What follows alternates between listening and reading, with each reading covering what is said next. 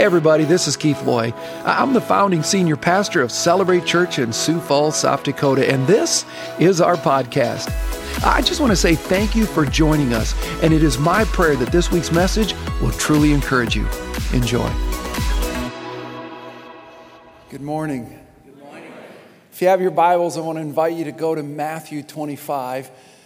To Matthew 25, and then I'd also invite you to take out your notes in a place that you can write a couple things down, because I'm going to take you through a list of questions, and I want you to personalize them. And I notice that some of you aren't moving, but I really would like you to write these down, because this is an incredible, if you will, critical message. Because we're talking about God's amazing gifts, and believe it or not, we're going to talk about the amazing gift of failure. Let me just say it again. We're talking about God's amazing gifts, and we're going to talk about the amazing gift of failure. And I want to help you with that. So if you got a place, we'll be in Matthew 25 in just a moment, but I'm going to give you 9 questions, and I want you to write Y for yes or N for no. And this is a moment of you to be truly honest with yourself. Remember this. As much as dishonest you want to be with yourself, you just need to know that God and the devil are always very honest with you. Just always remember that. We can always put on a mask and play pretend and not deal with the reality of who we really are, but God and Satan always knows who you are. You're never hiding it from them. You cannot fool them. And yet that's what Jesus meant when he said, what is it about you that you want to gain the world but lose your soul? Because I know the real you. I mean, you got everybody else fooled, but you never fool God and you never fool the devil. He knows you.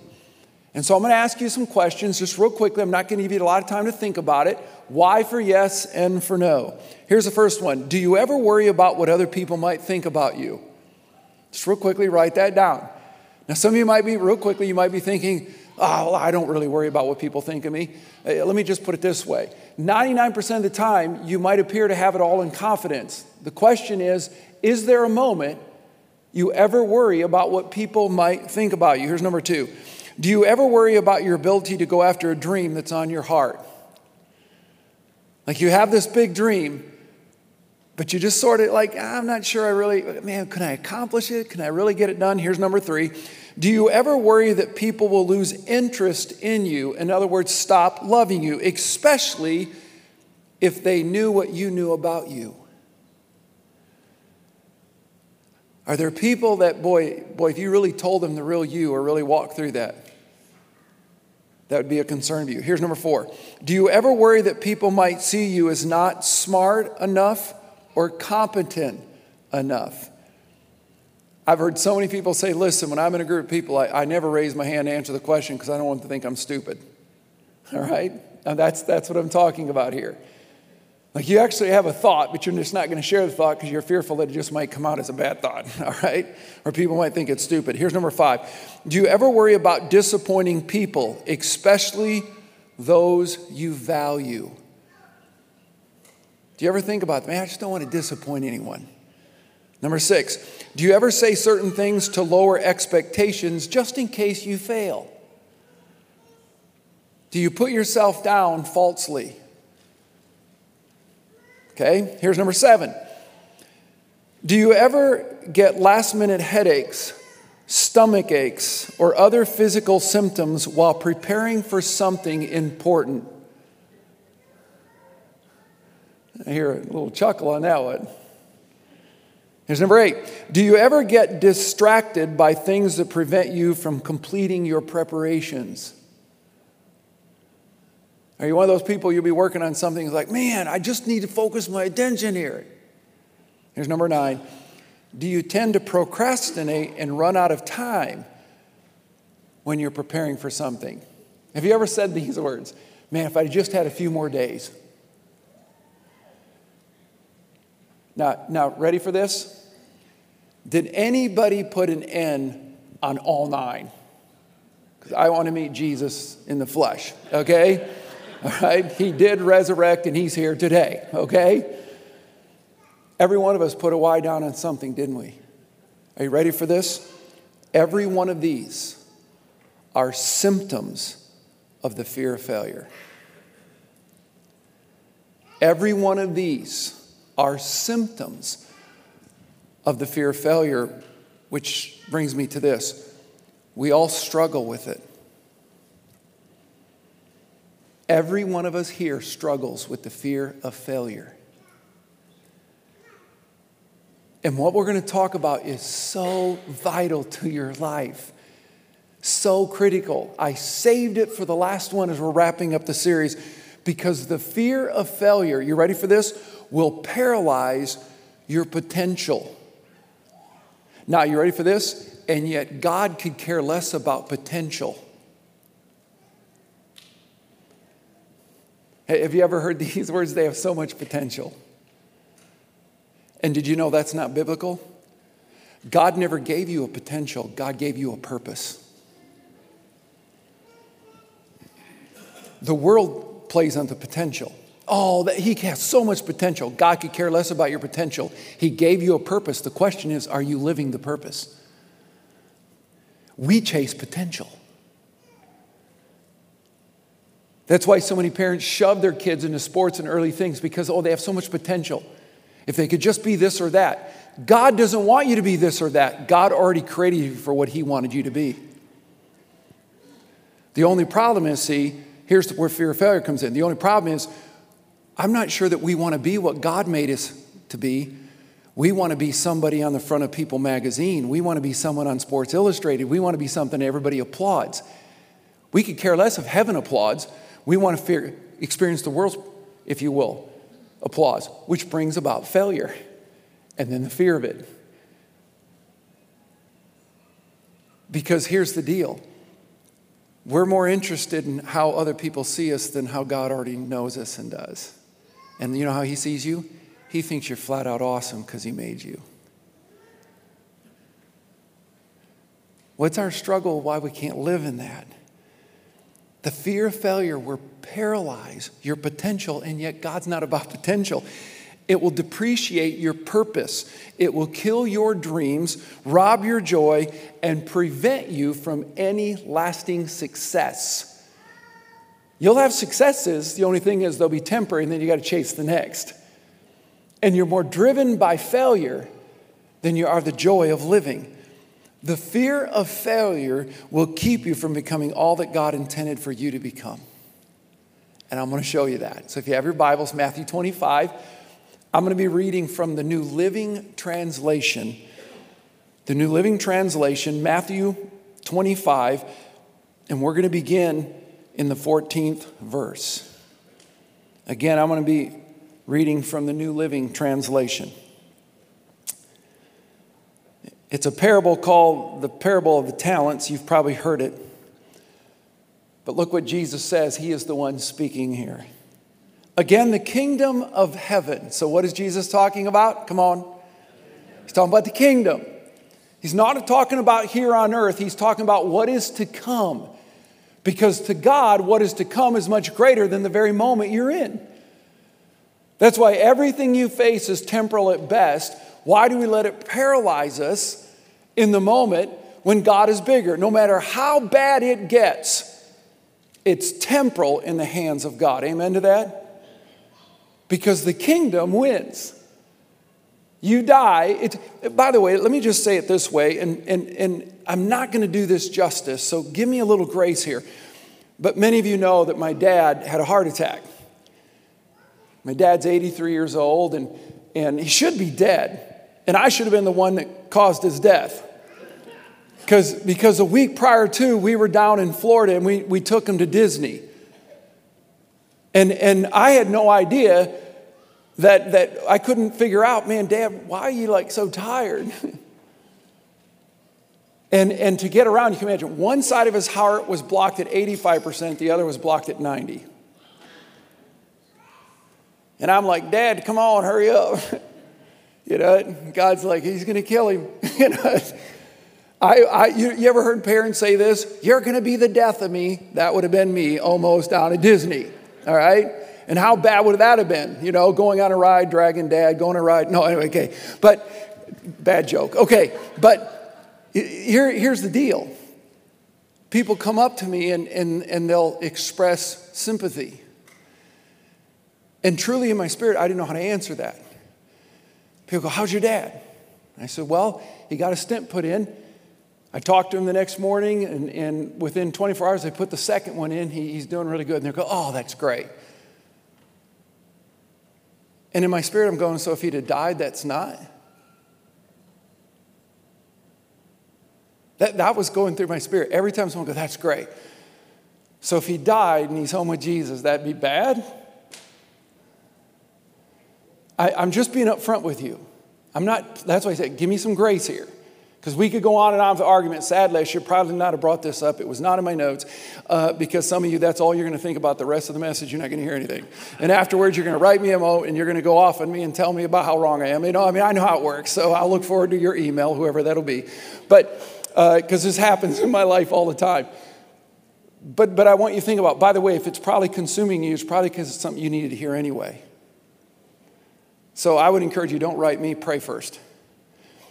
But I really mean that, because the Bible says we're supposed to be chasing the kingdom, not the kingdom on earth. And maybe our eternal future, we struggle with it as much, and maybe that's why when it comes to our financial future, we'll spend more time buying things of the earth that we cannot keep, instead of what Jesus said, put your treasures in heaven. Same principle, because we like control.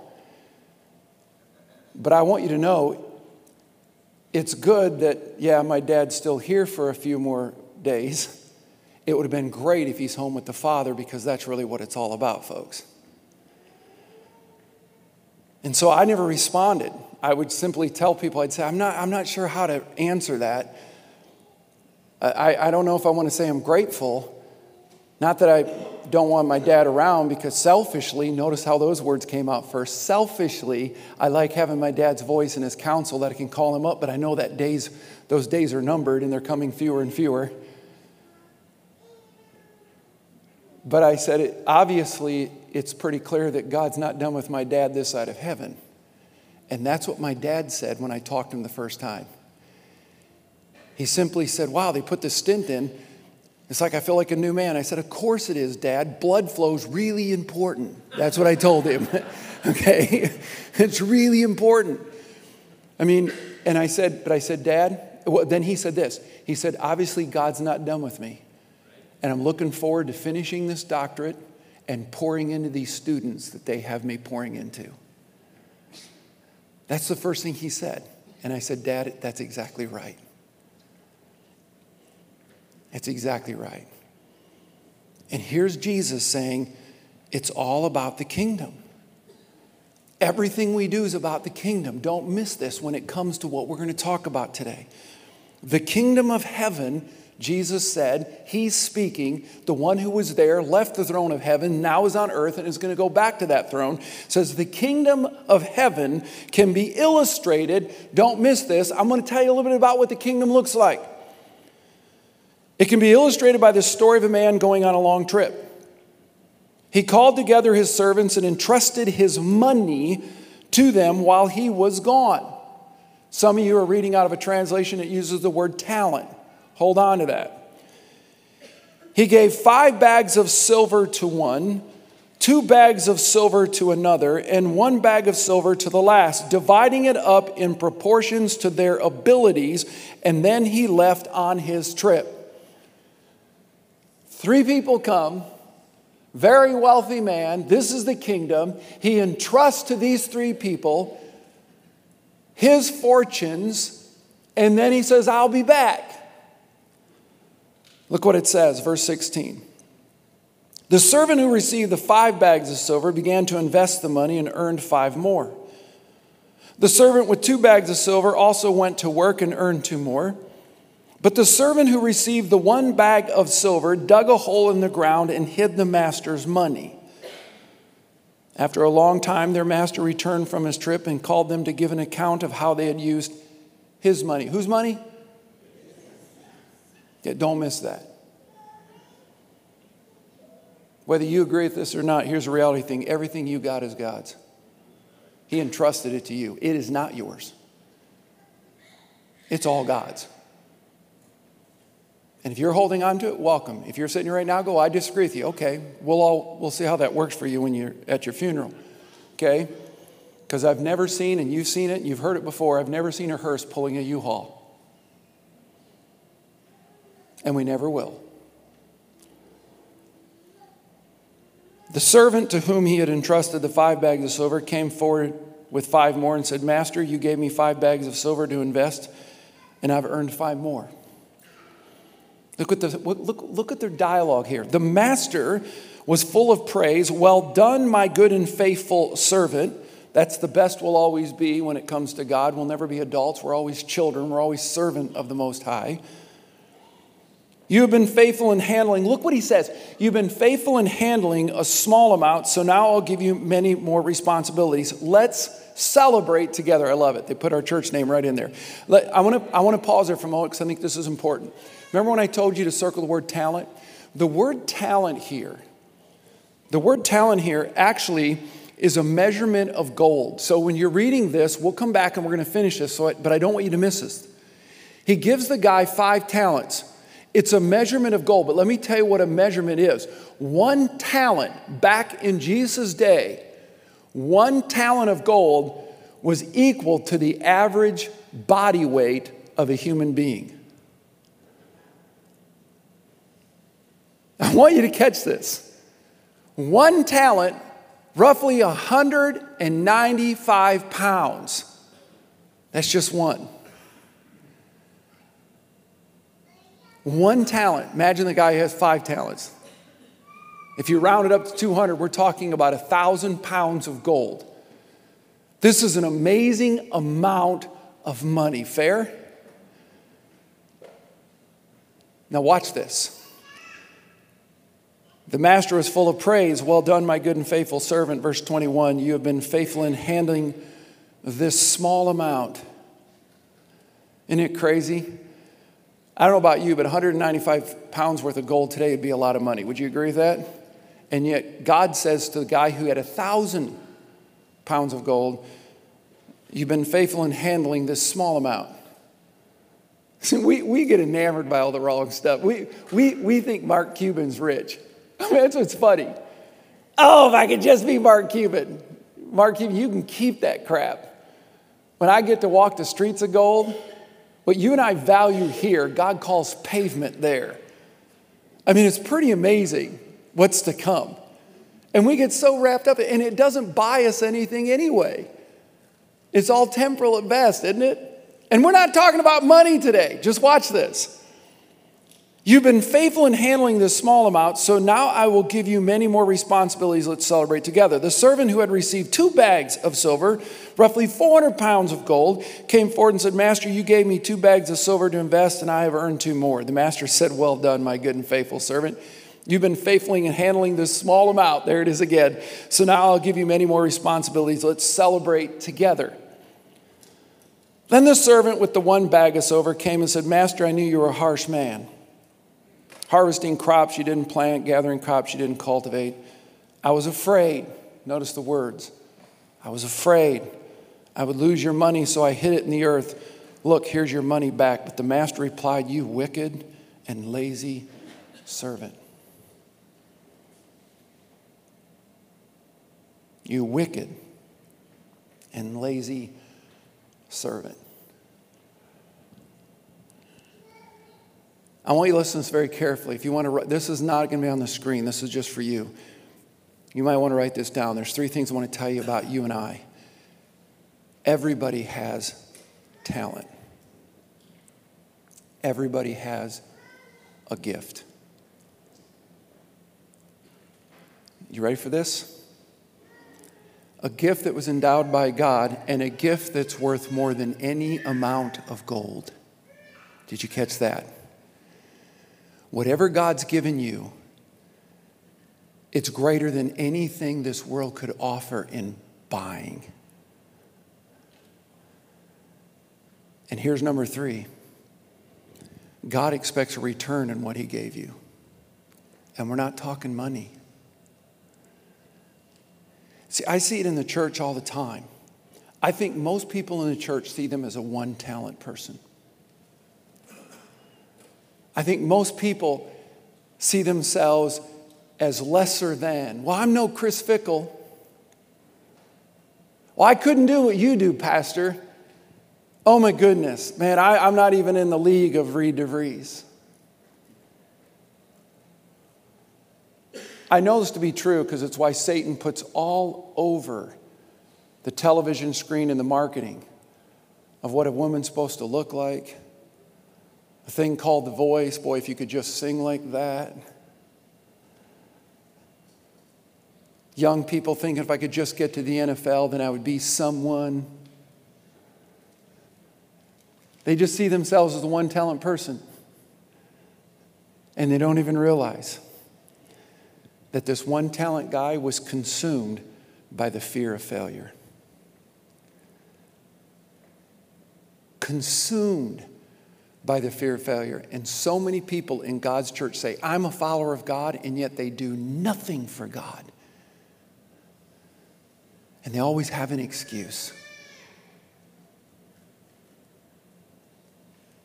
And here's the deal. Because they're more focused on what they're not, or what little they have, or what they could lose, rather than what God has entrusted to them. And they miss the divine. So they bury it. They play it safe. And Jesus says, you wicked, lazy slave.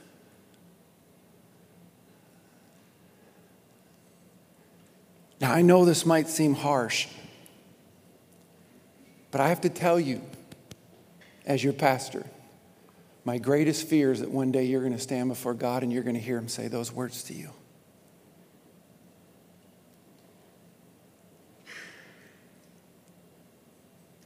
I can't speak for you.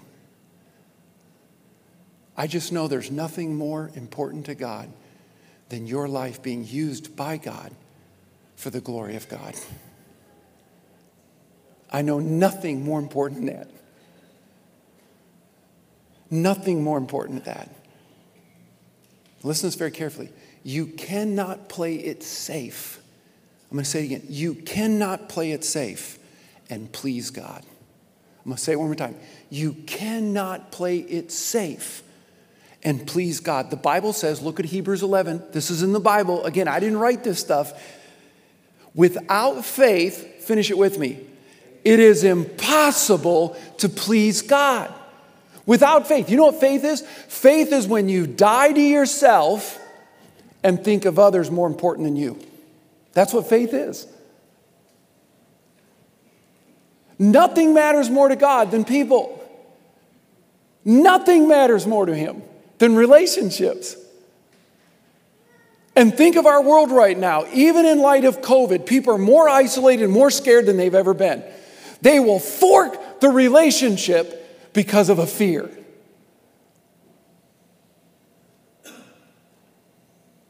And you see it everywhere in this country. And this isn't a message about a pandemic. This isn't a message about money. But you cannot play it safe and please God. The Bible says without it, it's impossible to please God. Don't miss this. If we don't learn to step out and take risk, the Bible says we are not walking by faith. And if we're not walking by faith, we're being unfaithful. In fact, the Bible takes it one step farther in Romans 14. Whoever's not of faith sins. That's in the Bible. Who's ever not of faith sins. It is sin. So I'm going to give you 4 truths about failure, and I'm going to quickly then at the end give you 3 action points that will help us. Because we've got to understand failure is a gift. We don't even get it. Does anybody know this passage? Okay, we all fall short of the glory of God. Anybody heard that passage? Okay, do you know how you get saved? When you realize you make mistakes. I'll never be good enough. Failure is what leads you to salvation. If you keep walking around in the fear of failure and walking around in fear, you may be walking away from salvation. Because apart from him, we can do nothing. That's what Jesus said. Everything we have, the substance who we are, is we understand who God is and who we're not. Is that fair? Come on, can I get an amen? All right, so let me tell you 4 things about failure. And the first one ought to make you just go, ah. Here's the first one.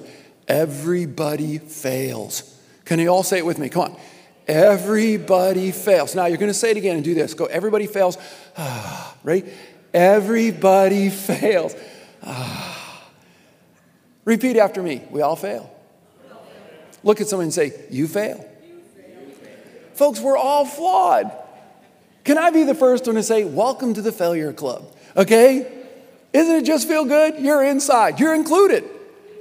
Is it? All you have to be is you.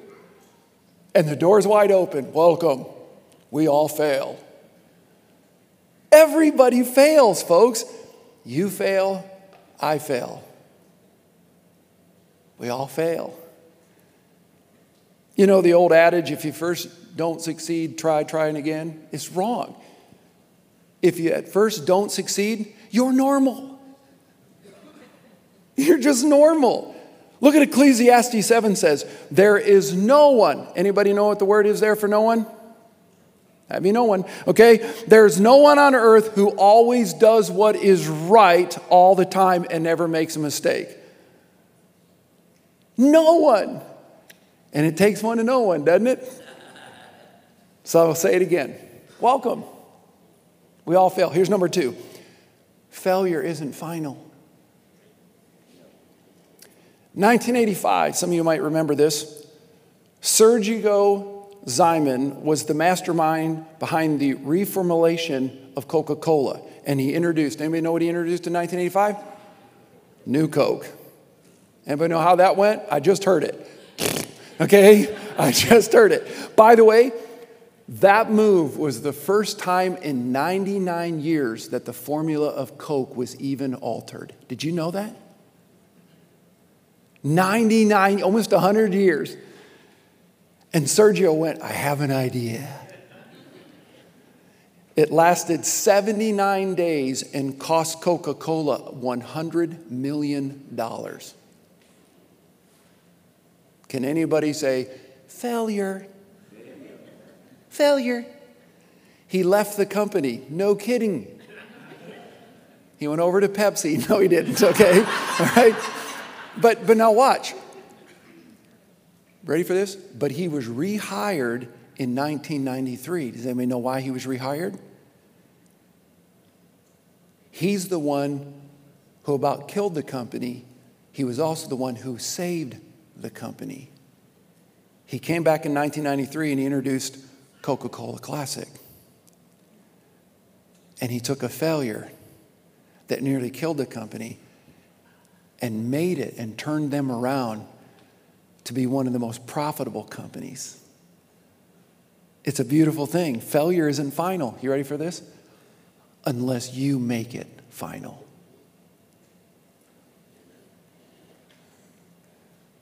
Everybody fails. Everybody fails. Oh, I'm a failure. I blew it.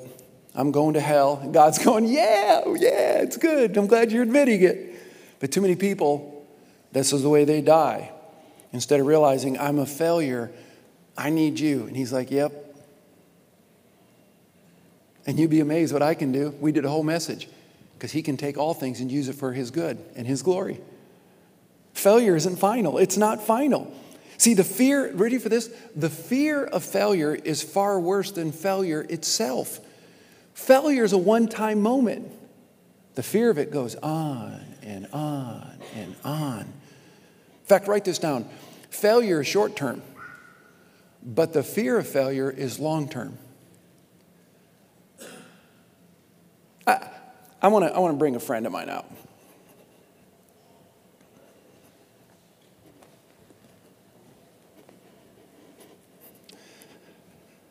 I always like to tag team with Reed.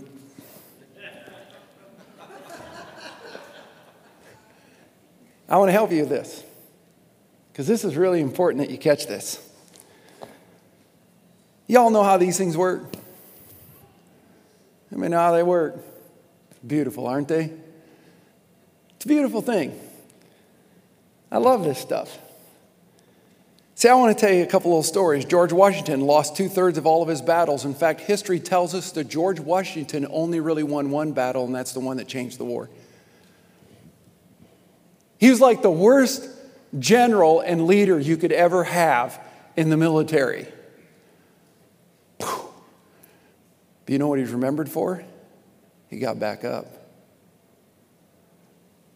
And today he's known as the greatest president we've ever had.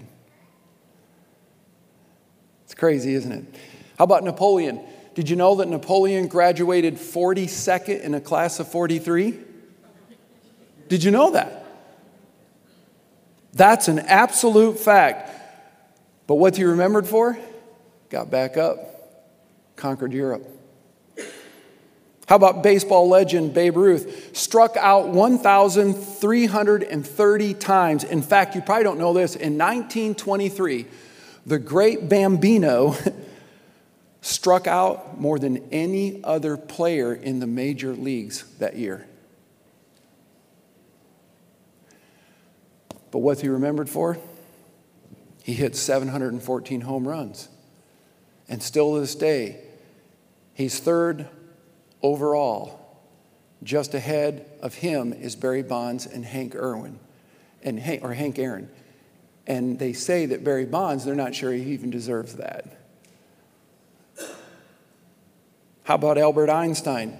Did you know that he didn't learn to speak one word of English until he was 4 years old? And did you know when he went through all of junior high and all of senior high school, every one of his teachers told him he was a failure? Did you know that? But what's he remembered for? A really lousy haircut. No. What's he remembered for? He got back up. And he's considered the greatest physicist of all time. Galatians 6:9.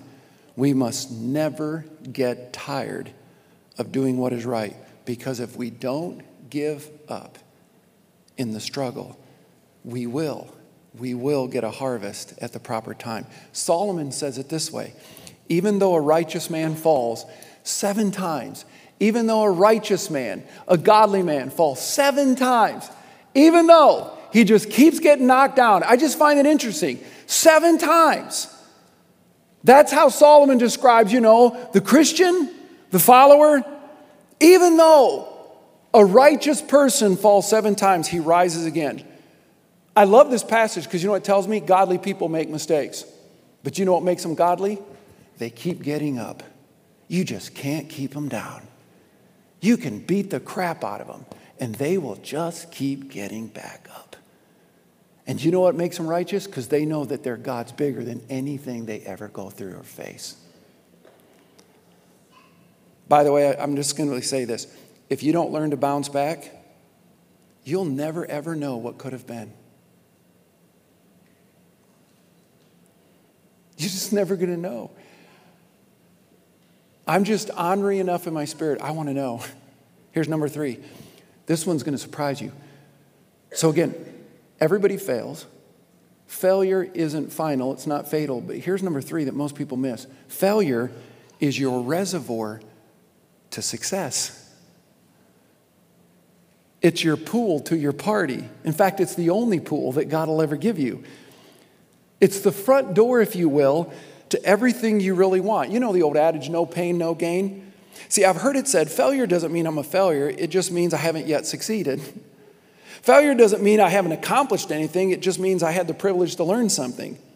Failure doesn't mean I'm inferior. It just means I'm not perfect. Failure doesn't mean I've wasted my life. It just means now I have an excuse to start over. Failure doesn't mean that I should give up. It just means the next time I might have to do a little bit harder. Failure doesn't mean that God has abandoned me. It just means that he must have a better idea, a better plan, or maybe a little bit different route.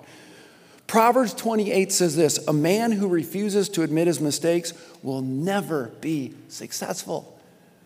Never. Winston Churchill, I love the way he said it. Success consists of going from failure to failure to failure without loss of enthusiasm. And yet we've all heard it. There's just some things you're not going to learn any other way. You're just not. You're just not. So here's what I want to encourage you. I think we need to stop calling it failure and start calling it education. And some of you, if you'll be honest, you already have a PhD in it, okay? It's okay. It's okay. Nathaniel Hawthorne, you all know who that is. Considered one of the greatest writers in American history, wrote the Scarlet Letter. Anybody read that? Anybody? Just me? Okay, it's good. It's actually good, okay? And yet, did you know that he never thought he'd be a writer? He never believed he was a good writer. He was actually a customs clerk. And he was fired because they told him he was terrible at it. He comes home to his wife and he says, I'm a total failure. This is actually historically documented. I'm a total failure. I can't even support us. I just lost my job as a customs clerk. But his wife, being brilliant and loving, took him by the hand, led him to the kitchen table, pulled out a piece of paper, an inkwell, and an ink pen. And here's what she said, look, you've always wanted to write, never thought you could. Now you have all the time in the world to write. And he wrote the Scarlet Letter. It's your reservoir. Maybe getting fired from the job was God's way of, I've been trying to tell you, I don't want you to do that. I got so much better for you. Maybe some of you need to go back into your boss and say, the one to let you go, and say, thanks for the gift. Because God's not about potential, He's about a purpose. Colonel Sanders, we know this story, but how come we never embrace it? Failed at everything he did until he was 65 years of age. And it was then that he figured, 65! He's going to retire from failure. And he learns how to cook chicken under pressure, and that chicken was finger licking good. Everybody fails. Failure isn't final. It's your pool to success. Can I encourage you? Start swimming laps. Here's number 4. God can use all things, including your failure, for good. We did a whole message on it. Everything you got in your life, God can use for His glory, His good. 1968, Spencer Silver, a scientist at 3M's headquarters, was working to create a strong adhesive, but he kept failing. He just kept failing. What he ended up creating, however, was a light enough thing to easily remove and peel it apart. Y'all know where this is going, but he didn't see it. It was a coworker several years later who realized and looked at it and said, we should call these Post-it notes. These are great. And the rest is history. We know that in all things, God works for the good of those who love Him. Write this down. No matter what happens, God still does. Let me just say it again. No matter what happens, God still does. Amen to that? So I'm going to invite the team out. And I want to give you real quickly 3 steps that we can take to reduce our fear of failure. Real quickly, these are simple. Please hear this. 3 steps that we need to enact. We need to take forth so we will reduce this whole idea that failure, we just got it all wrong. It should be education. It's part of life. It's in there. It's going to happen. We're all going to fall short. The Bible says that. It's part of who we are. It's our design. Why? When we fall short, guess who gets to show up? Okay? So 3 steps we can take to reduce this fear of failure. Here's the first one. Stop comparing yourself. We've got to stop comparing ourselves, because every time we do, we're setting ourselves up for failure. Every time.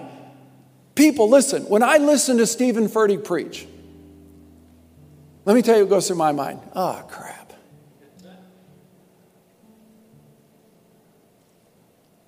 It's hard enough to lead a church. When you got, then they got this. I'm going to just help you out. You don't have to come up. I already know. I'm not Andy Stanley. I'm not Charles Stanley. I'm not David Jeremiah. I'm not Chuck Swindoll. I'm not Stephen Furtick. I'm not Craig Rochelle. I'm not Joel Osteen. I'm just being up front with you. There's a reason why their churches are packed and mine's not. I'm like, oh, crap. And then someone comes up to me in the church and goes, did you hear Stephen Furtick this week? And I'm like, oh, crap. Okay? But you ready for this? I don't want to be Stephen Furtick. Because he listens to me and goes, oh, crap. No, okay. I'm just telling you. I don't want to be. Oh, yeah, nice. Pastor appreciation. Suck up. Okay.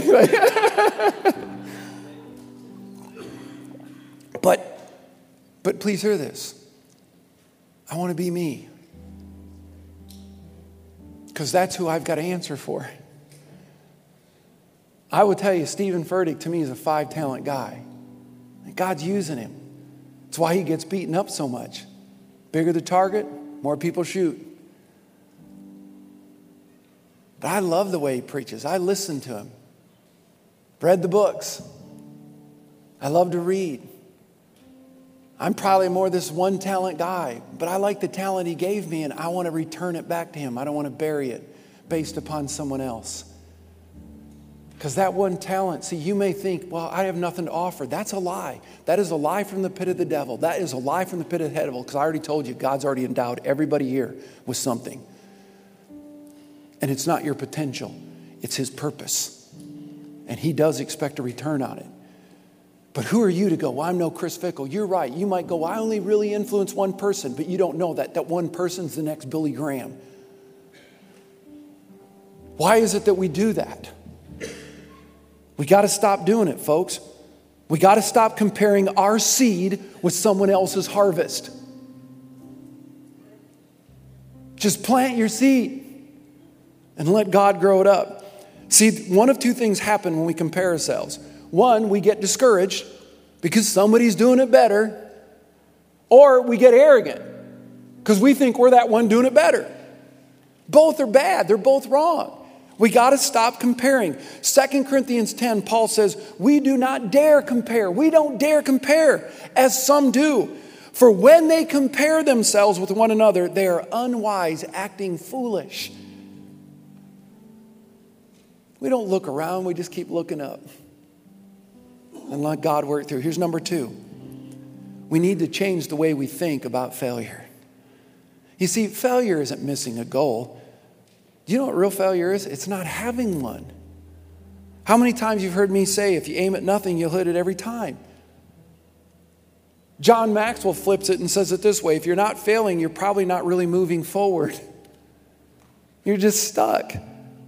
So play with me on this one. Imagine you're 35 years old. Everybody in the room's 35. Come on. Can I get a shout of amen for all of those older people? Okay. You've been a whaler. You've been a gold miner. You've been a stockbroker. You've been a real estate broker. And you've been a retailer all those years, up to 35 years. And you failed at every one of them.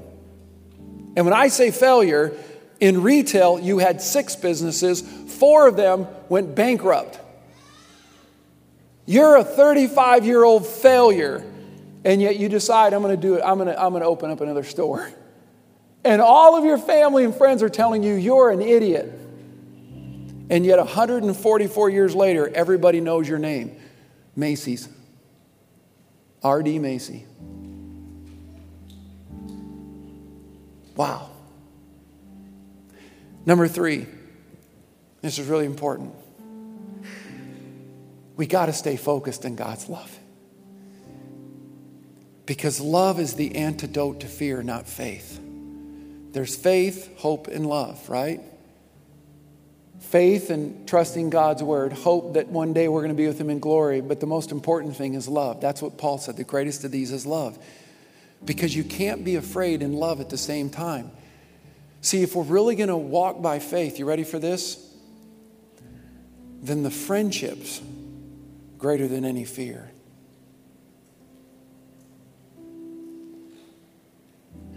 I can't speak for you. I'd rather be with you, get something from you, and die from it than never be with you and live another 10, 20 years. You got to be kidding me. I'm just being upfront and telling you where I'm at. You can't be afraid and love at the same time. This is why some people, we're all afraid of fire. None of us get up and go, oh, hey. We don't do that and put our hand in the fire. We're all afraid of fire. But it's why some people will run into a burning building to save a child. Because their love for that child is greater than any fear. No greater love that you'd lay down your life. I'd do anything for my kids. Anything. That's what love does, isn't it? You know what the Bible says? Where God's love is, there is no fear. Where God's love is, there's no fear. This is why Paul, you can read in 2 Corinthians 11, he struggled and failed most of his life. This is why when people come up and go, I just want to be the Apostle Paul, man. I was like, what Bible do you read? I don't know anybody in this country. I'm not like that. You might want to go to 2 Corinthians 11. He was shipwrecked, left for dead. He was beaten, left for dead. He's thrown out. He's been in prison. He was knocked down. I mean, his whole life. Dude, he lived a better life being an unsaved person than when he got knocked off that horse that day. Think about it. His salvation was getting knocked off a horse. And he loses his eyesight. And the rest of his life, he's hated more than he's ever been hated. And people go, I just want to be Paul. And I'm like, what Bible do you read? And yet, I think what we're really saying is I want that life of Paul, not what he went through. I want to have that resilience. But you know why he kept going on and on and on? He kept just getting back up. I mean, Paul's life was just bam. And he jumped right back up. And people knocking him out. He jumped right back. He gets beaten, left out of town, and goes right back into town and starts preaching again. And you know why? Because I know who I believeth.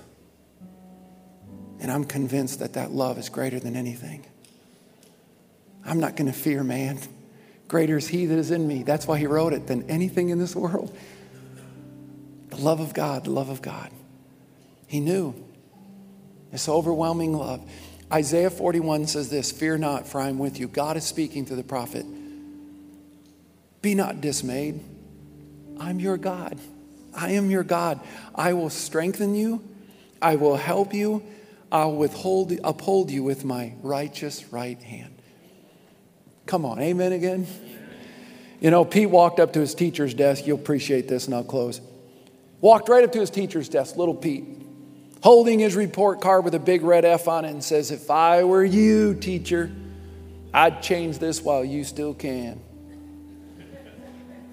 She's like, why is that, Pete?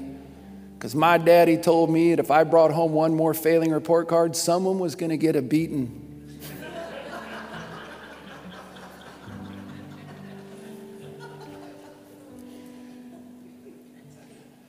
I don't think that we understand our Father.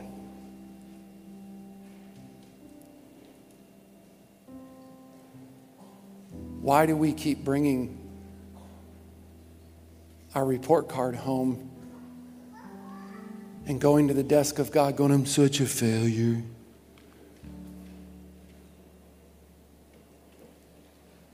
Really? I don't think we know who our daddy is. I don't think we understand who's fighting for us, who died for us. You're not a failure. There's no failure in this room. It's a gift. You're going to fall short. That's why we need faith. You're going to make mistakes. That's why we need hope. You're not going to always get it right. That's why the greatest of these is love. And when we hold on to that love, our God's fighting for us on a behalf we can't even fathom. And we're growing in our strength, in our faith like never before. And the unbelievable goodness of God. What is it that God gave you and he's wanting you to use, but you come week in and week out, and your idea of Christianity is just coming to church, and that makes you feel like you've accomplished something. And yet your neighbor might be going to hell, or a coworker. God wants a return on what he gave you. What he endowed in you has eternity all over it. It'll make more difference than you can ever fathom. He's not done. You're still here like my dad. He's just getting started. Well done, thy good and faithful. That's what I want to hear, and I believe it's what you want to hear. Father, I thank you so much for your word, for the promise. We've all been entrusted with something that's much more valuable than gold. beyond anything we could ever hope or expect. God, you call us to use it. Not bury it, not excuse it, not compare it. We need to redefine it and walk in that love and watch what you can do. In that holy, blessed name of Jesus, I pray. And everyone says, amen. Well, thanks again for listening. To hear more messages like this one, make sure to subscribe and check out our podcast channel for past messages. And if you like what you're hearing, consider rating it and even sharing it with your friends. It helps so much. You know, you can click the share button, take a screenshot and share it on your social stories and tag us at Celebrate Church. For more content from Celebrate and to connect with us, go to celebrate.church. We love you and we believe in you. God bless.